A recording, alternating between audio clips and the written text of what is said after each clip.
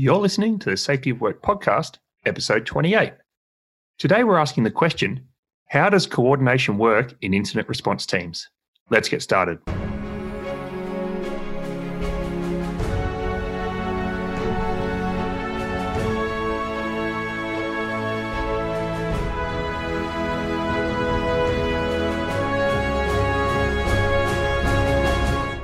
Hey everybody, my name's David Proven and I'm from the Safety Science Innovation Lab at Griffith University. Welcome to the Safety of Work podcast. If this is your first time listening, then thanks for coming. The podcast is produced every week and the show notes can be found at safetyofwork.com. In each episode, we ask an important question in relation to the safety of work or the work of safety, and we examine the evidence surrounding it. So today I'm joined by a special guest, Dr. Laura Maguire, from the Cognitive Systems Engineering Lab at Ohio State University in the US. And we'll be talking about her recently completed PhD research studying incident response teams in the tech industry. Welcome to the Safety of Work podcast, Laura, or should I say Dr. Maguire. Congratulations on recently completing your PhD. So for our listeners to know, Laura and I have been friends for about 5 years and we both did our PhDs at a very similar point in our lives and also at a very similar time. So I'm really excited to have you on the podcast, Laura. And before we dive into your research, how about really keen to know, how did you come about to be doing a PhD and how did you end up at Ohio State University and why did that make sense for you? Yeah, thanks for having me here, Dave. I'm super excited to be able to share some of my research. I think that my relationship with risk and with safety management is really personal because I grew up climbing in the Canadian Rockies, and like the primary goal when you're hanging off the side of a mountain hundreds of feet off the ground is safety. It's about managing risk in what's an inherently risky and often dynamically changing environment. And so that relationship is also quite professional because I came up on the tools in forestry before I transitioned to like a safety management role. And I was really perplexed between these differences that I saw in personally managing risk and then in the ways that I was being told are right to manage risk in a professional context. So I got really interested in this kind of a difference because what I knew created safety in the mountains, being able to anticipate and adapt in real time when the weather changed or when there was like variation on the route that I was climbing, or coordinating smoothly with my partner when you're like at belay stations or when you're in transition points, just really being able to approach the climb and approach the mountain and adapt and adjust were all things that I could see that were needed in the forest industry. And then later when I moved into oil and gas, but weren't happening. And so I decided that I needed to explore this by looking more deeply at the research. So I did my master's degree at Lund University in system safety and human factors and got exposed to Dave Wood's work at Ohio State and a number of his graduate students. And I thought they are working on really interesting problems and they're based in the field. Their work resonates with frontline practitioners as well as academic researchers. So I wanted to be a part of that. Great. I mean, that's a great story. And I think that is exactly what Drew and I are about on this podcast, is this somewhat difference between safety work and the safety of work. So the things that we put in place in our organizations in the name of safety, and sometimes how divorced that is from what it takes to create safety in frontline work, like you said, like decentralized decision-making, like autonomy, like expertise, like adaptation. And we sort of often try to ignore that in the way that we take our organizational approaches to managing safety. Yeah. And there's, obviously a lot of substantial work that's been done that's looking at bureaucracy in organizations, looking at sort of the rigidity that's imposed by rules. And I think that one of the really interesting things about the work that Ohio State is doing is kind of offering another lens to say, well, what does it look like to be in the boots of pipeline foreman, or to be in an emergency room when you've got a mass casualty event coming in. It gives us these tools and techniques that actually place us in context of work to be able to design from that perspective. So then after all that operational experience in forestry and oil and gas, you talked about being in the boots of people. During your PhD, you spent most of your time in the tech industry, sort of in the keyboards of people working behind computers. So how did your question come about, and how did you find yourself in the tech industry for your PhD? Yeah, so one of the strategies that Dave has with his graduate students is to throw them into environments where they have very little context for that kind of work. And there is a method to the madness, because in cognitive systems engineering, we're most interested in what are the generalized patterns of cognition and of interpreting the world, noticing change and anomalies, noticing events as they happen, and being able to synthesize that to make sense of what does this variability mean for the goals that I have for the work that I'm trying to conduct. So when I started looking at research topics and looking at different domains, the tech industry has recently been interested in resilience engineering. They've been interested in complexity and in applying system safety to the work that they are doing. And it seems really arm's length. It seems like, well, what does a computer programmer have to do with someone swinging a hammer or flying a plane? But we are inherently, and I think in the middle of COVID, this is very apparent to all of us, we are increasingly reliant on technology to mediate the world for us. So whether you work through a computer, whether you work with, you get data displayed to you in your equipment, or whether you use an app to do your inspections, those kinds of things change the way we experience risk and change the way we interpret risk.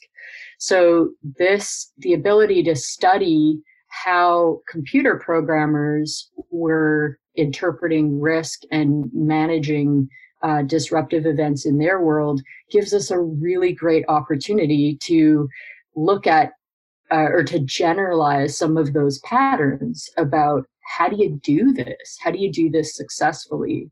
And your central to your research was this topic of cost of coordination. And it's something I'd never heard of before you started telling me about it. So tell us a little bit about that as a topic, cost of coordination, and what were you trying to understand, and what were the questions that you were most interested in? Yeah. So my topic was officially on controlling the cognitive costs of coordination. And so in short, that is the additional kinds of mental effort or workload that's associated with joint activities. And so joint activities are that work where you have multiple parties whose individual tasks and activities have to be synchronized in order to achieve an expected outcome. So this is, I'm sure a lot of your listeners are thinking, well, this is every kind of workplace. We coordinate everywhere. And it's true, and it's relevant across a broad spectrum. So I think it's a way to ground this kind of abstract topic is to use an example that I think all of us can think about. So if you picture cooking a meal on your own, or following a recipe, and then picture making that same meal with your 7-year-old or your 8-year-old. So it's a very different thing, largely because the nature of the cognitive work changes. It changes from being about the hands-on tasks or the actions that you're taking, pour this, chop that, drain this, to encompass a whole other range of like coordinative work, such as, monitoring to make sure that your kid's not going to burn themselves, or are they adding too much or too little of a certain ingredient. And it's anticipating what kinds of things what kinds of activities you might need to slow down or speed up in order to synchronize more closely with how they are cooking. So all of these adjustments that you're making are part of that coordinative work as well. And so all of that additional thinking that goes into working jointly with your 7-year-old is the cognitive work. And so those are the cognitive costs. Yeah, look, I can absolutely sympathize with that. I'm not very interested in cooking with my children much at all, but just for that effort, because it's sort of twice as long and half as good. But there was a quote in one of your articles that really drew this distinction out, that marshalling resources and coordinating joint activity is a very different activity and very different resource requirement than just task completion or direct problem solving. And I think that's something that we need to think about, because I think you also said in your paper, and we'll talk about findings in a minute, but you kind of also say that through normal work, we kind of just expect that stuff to happen. Like, we kind of don't pay too much attention to that. Like, we talk about the task all the time, but we don't really train for or resource for or pay any attention to how people actually work together.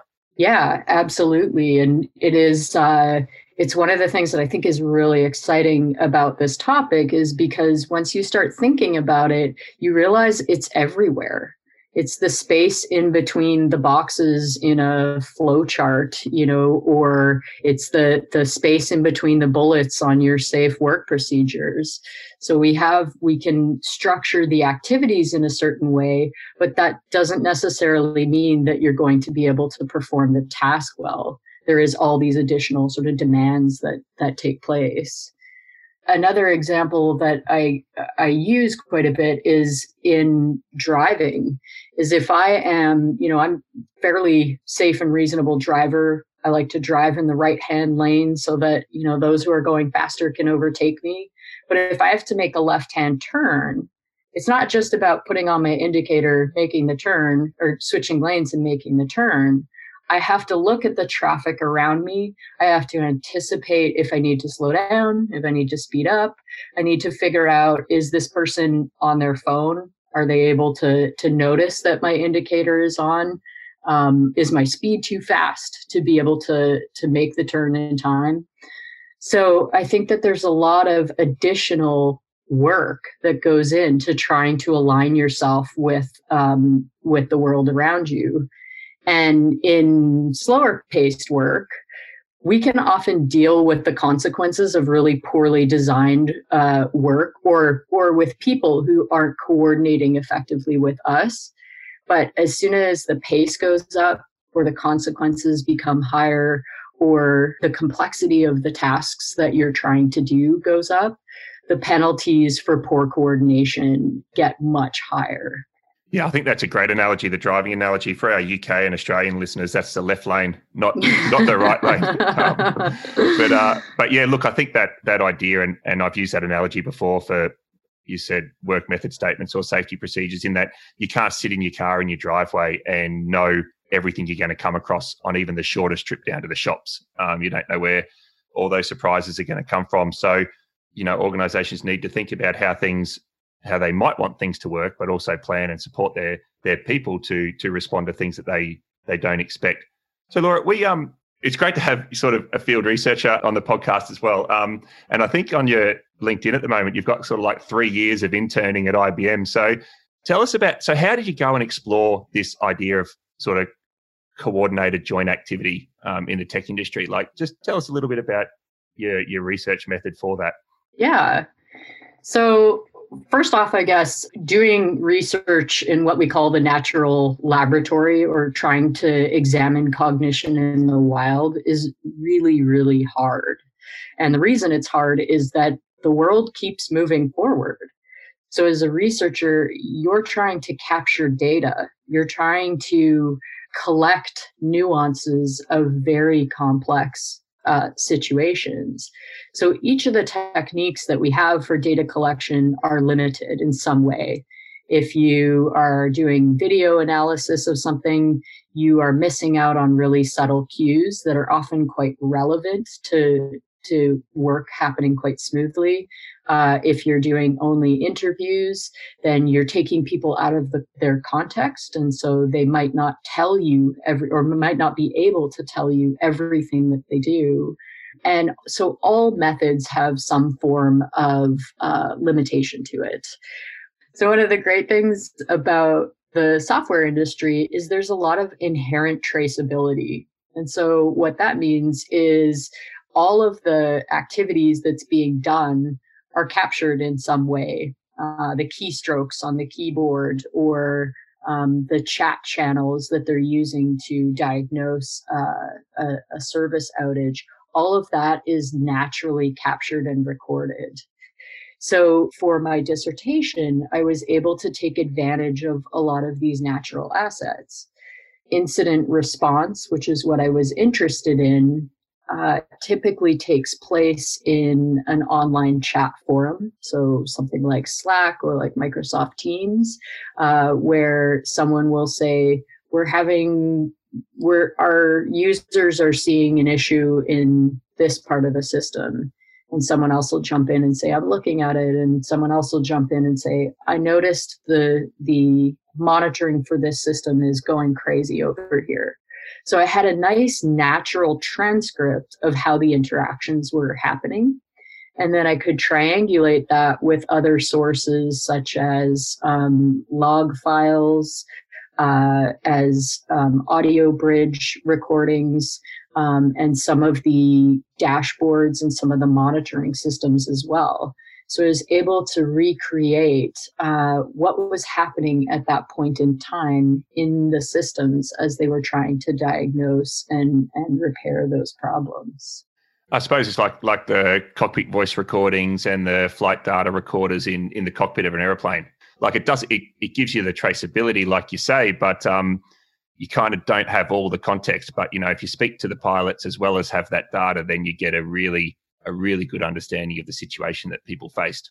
Yeah, absolutely. But you may not capture information. Like the pilots aren't going to say, I'm looking at this dial specifically at this point in time. Whereas all of the communications that I had were time-stamped, and we were able to sort of triangulate at different points in time where people were looking, how they were interacting with each other as well. Great. So let's talk about what you found, because you spent, I suppose what became interesting to you is like you said earlier, how people coordinate when they're under a lot of time pressure, and what we know in complex systems, that as soon as we get these conflicting goals, the system changes really, really quickly, how it operates.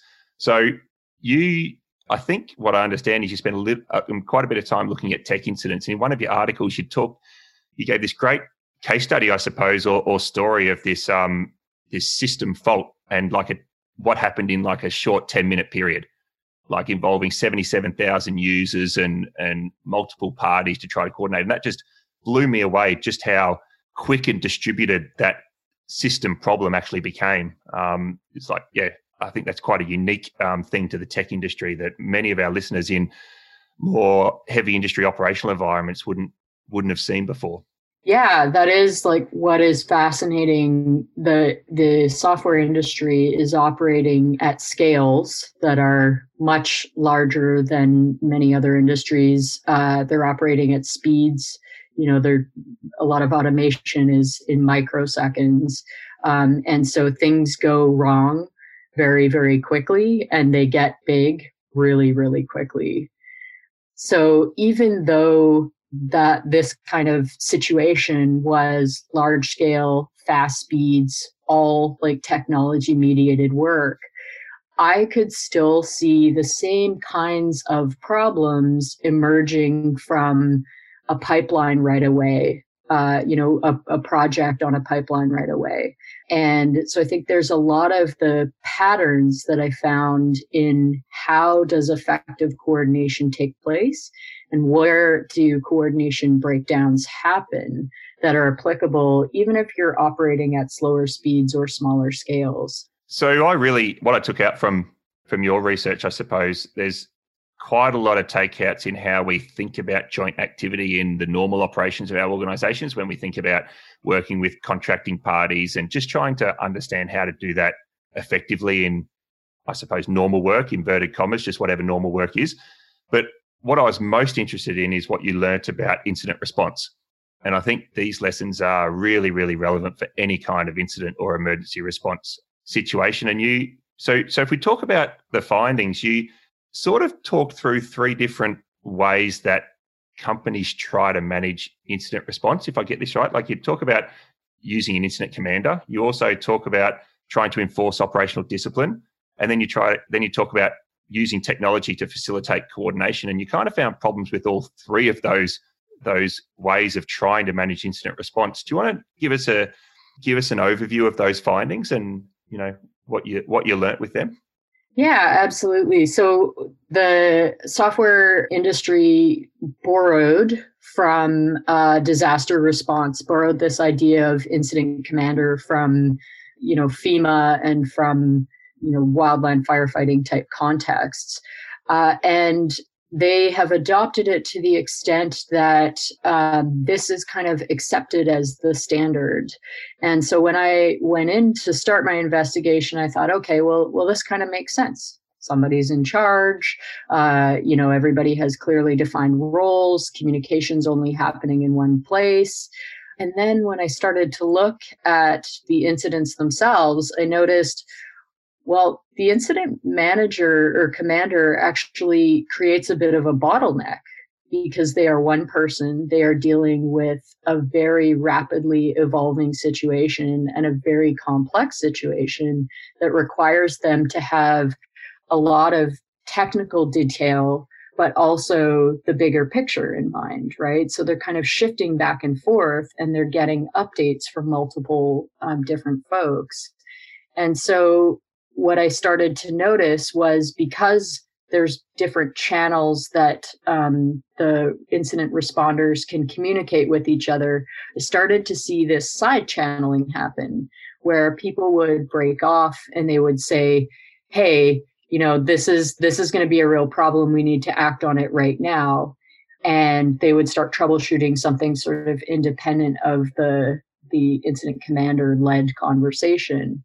And a lot of people said, well, that's problematic. We need to get them only communicating in this one channel. But what I was actually seeing was they're thinking, they're sense making about the nature of the problem, the potential solutions, the way to prioritize action was more closely related to the pace of the incident itself. And it was being slowed down in some cases, by the incident commander role because they just couldn't keep pace. And we see that in operational environments. Very, very formally structured incident commands, twice daily meetings, no decisions being made outside of those meetings. And I like the way you describe that incident commander. Obviously it's going to be a bottleneck, but just the challenges of that role, they have to be working in as well as on the incident. They have to be, like you said, technically diagnosing the problem, but also coordinating all of this joint activity. And then as soon as a problem becomes big, then you've got all these management and blunt end intrusions into the problem. So people who feel the need to be informed, but don't actually contribute much to the response of what's going on. And it's almost an impossible position, really, to be efficient and effective.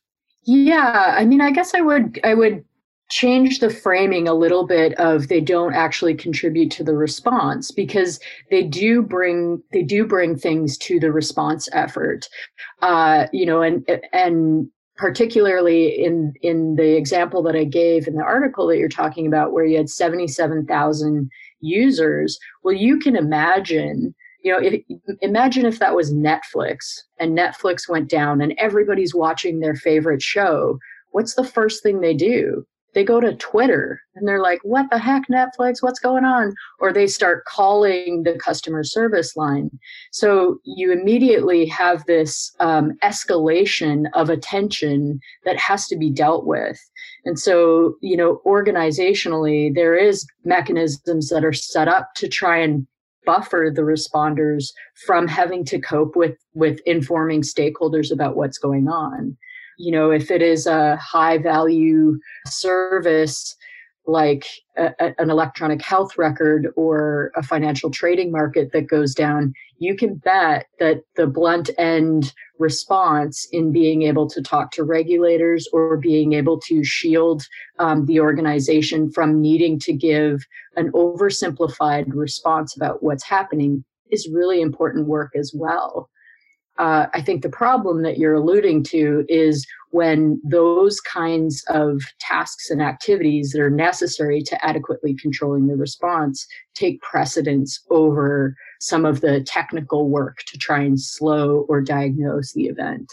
Yeah, I suppose that's good context and perspective. I struggle to get my head out of the operational environment, so I just can't empathize with that volume of just kind of like activity that's going on in and around the incident response.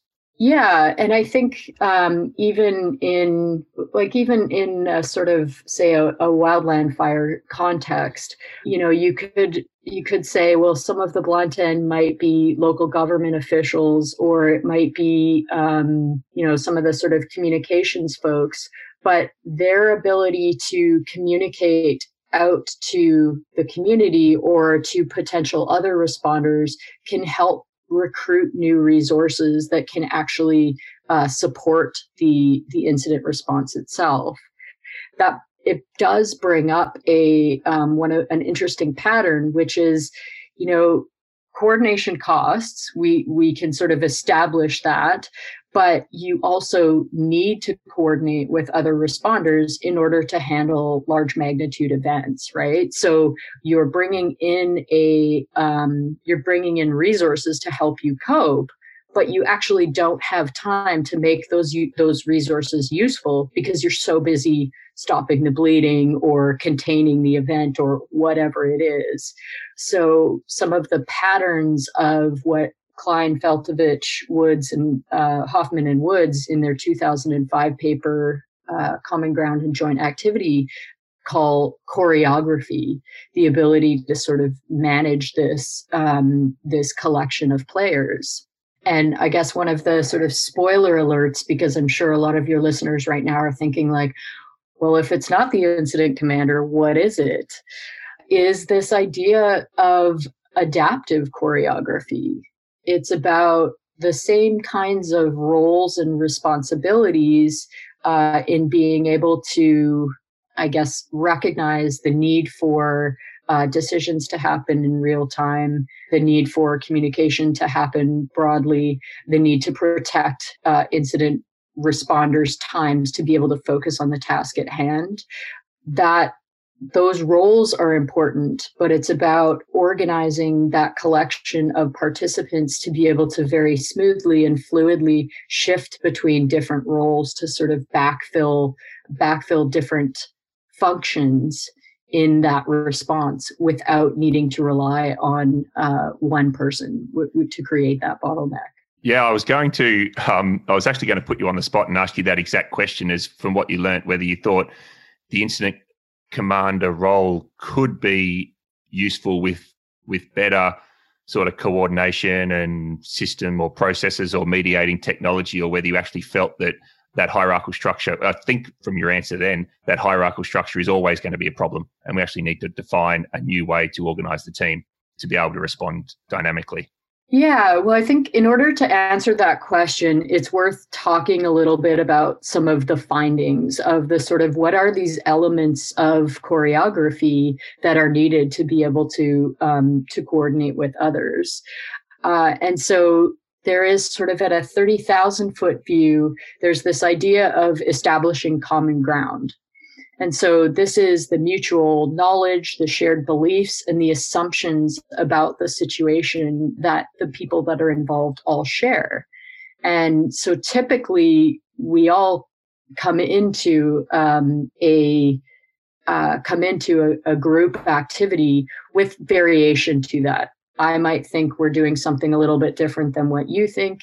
And so we have to talk about that. We have to establish what are the important characteristics about this event, this group, the other individuals, so that I know not only sort of how you're approaching the problem, but what do you know about the problem that's going to be useful to us, so that when we get into the thick of things, I can very quickly understand Dave has reference for this, and I can recruit you to be able to bring that expertise to bear in real time. So that establishing common ground is fundamental to being able to coordinate effectively. And what comes along with that is, in a rapidly changing event, you're going to have a breakdown in common ground, right? You're going to have departures as things change that I might see, but you don't see. Our mental models of what's happening shifts. So maintaining and repairing those breakdowns are also really fundamental choreography elements.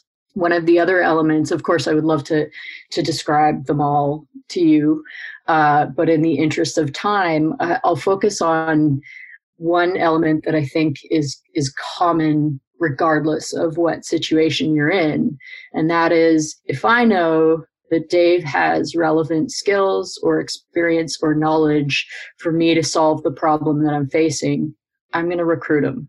And in order to recruit you, if I phone you and it's, 3:00 in the afternoon in British Columbia, which is, I don't know, maybe 6:00 in the morning there, I need to set context for you about why I'm calling, what's the nature of the problem. And that is in and of itself quite effortful cognitive work, because I can't just get you on the phone and say, Dave, I need you to solve this problem for me, and then spend the next hour bringing you up to speed. I need to anticipate, what do you know? What is going to be relevant for you to be able to bring that knowledge to bear in this specific incident? And then how do I prepare you to be able to step in real time? And I think about this, when you're at the gym and you turn the treadmill on and it's like, at 8 or 9 kilometers an hour, you can't just step onto that like you're walking. You sort of have to get your foot into a cadence that matches the speed of the treadmill, so that when you jump on, you don't go flying off the back.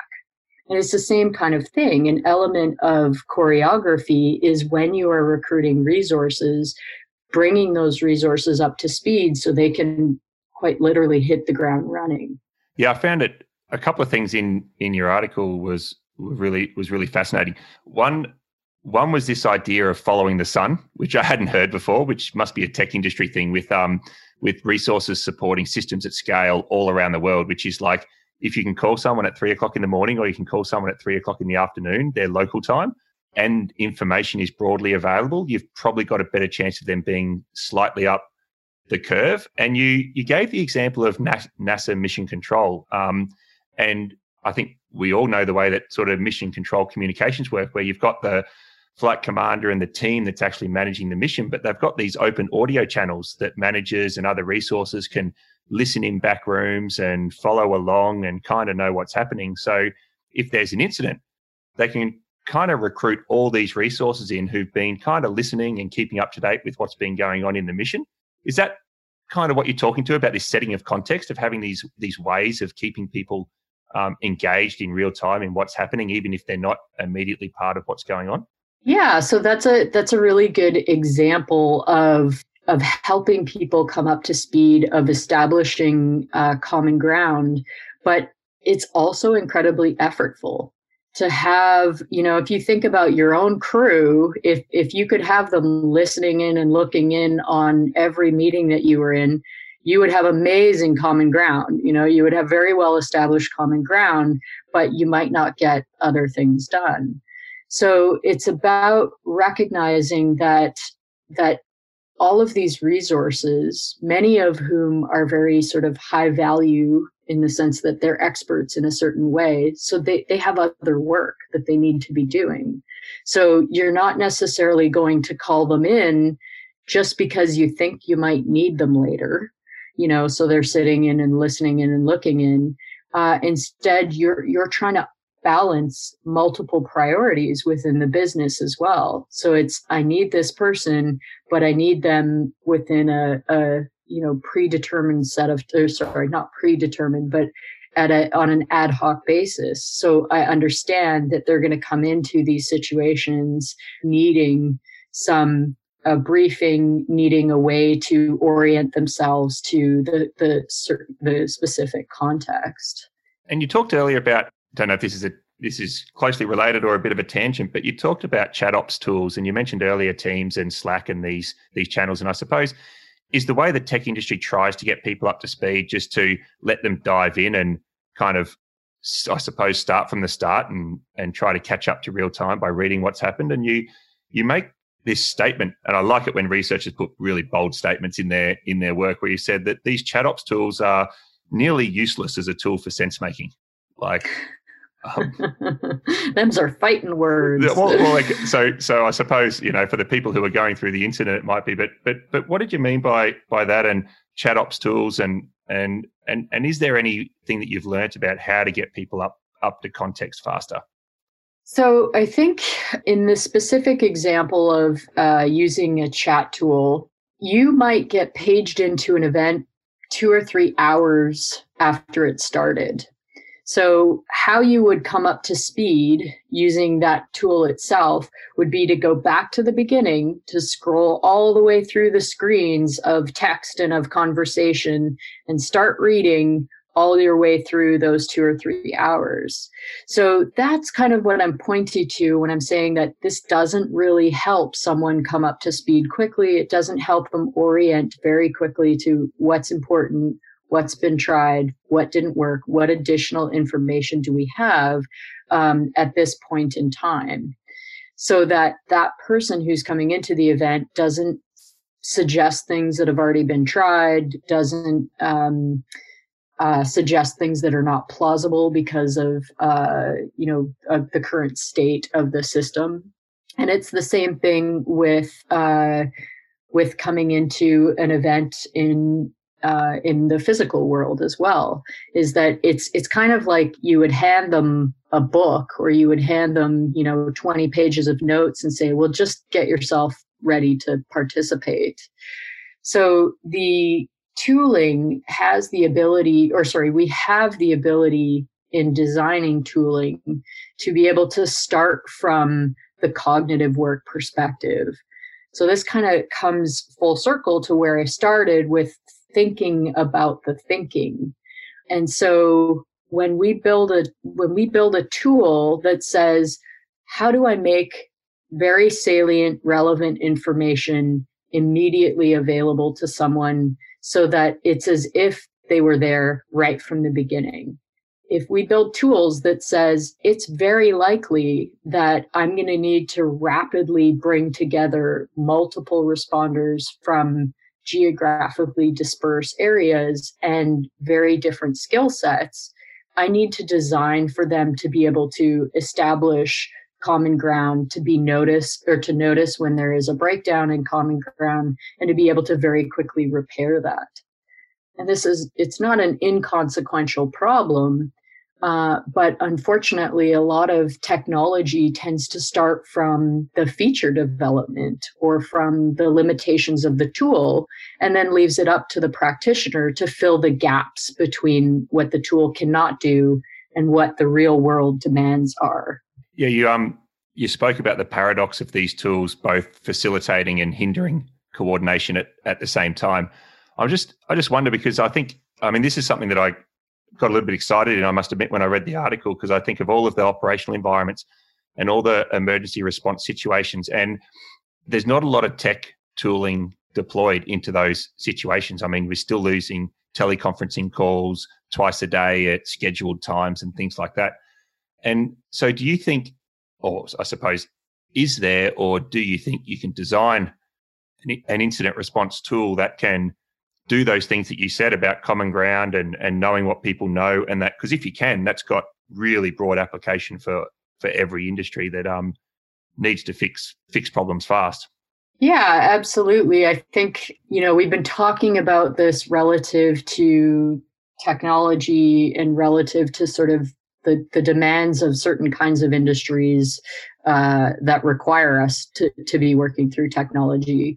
But I think that tooling is never going to solve all of the problems, right? They are, every tool is a weapon if you hold it right, in some senses. And so it can both help and hinder the ability of practitioners to effectively coordinate. So I think not only is there ways that we can sort of design technology that can help support joint cognitive processes, but we can also look at some practices that help to establish some of that choreography and to smooth out that choreography so that the interactions between small groups, large groups, ad hoc groups, well-established groups can be better and can be smoother over time. So is that what you're working on now, Laura? Those practices and that tooling to kind of take everything you've learned in the last 4 years and help teams and organizations and incident responders everywhere be better at what they do? Well, I am currently working in the tech industry, and I am looking at sort of how do we apply some of these ideas into developing new tools to aid in incident analysis and in learning from incidents, because there is a lot of underappreciated value in being able to take a look at the choreography of work and improve that both in physical practices, sort of ways that you set up and structure different interactions, as well as the tools that you can use or integrate into those practices. So practically, from your research, if I try to give a summary and let's see how well I understand it, which is probably not very well, but so when you look at this joint cognitive work, particularly in situations of high pressure or significant time constraints or a rapidly evolving problem, you've got this challenge of how to coordinate resources towards a common goal. So solving a problem, for example.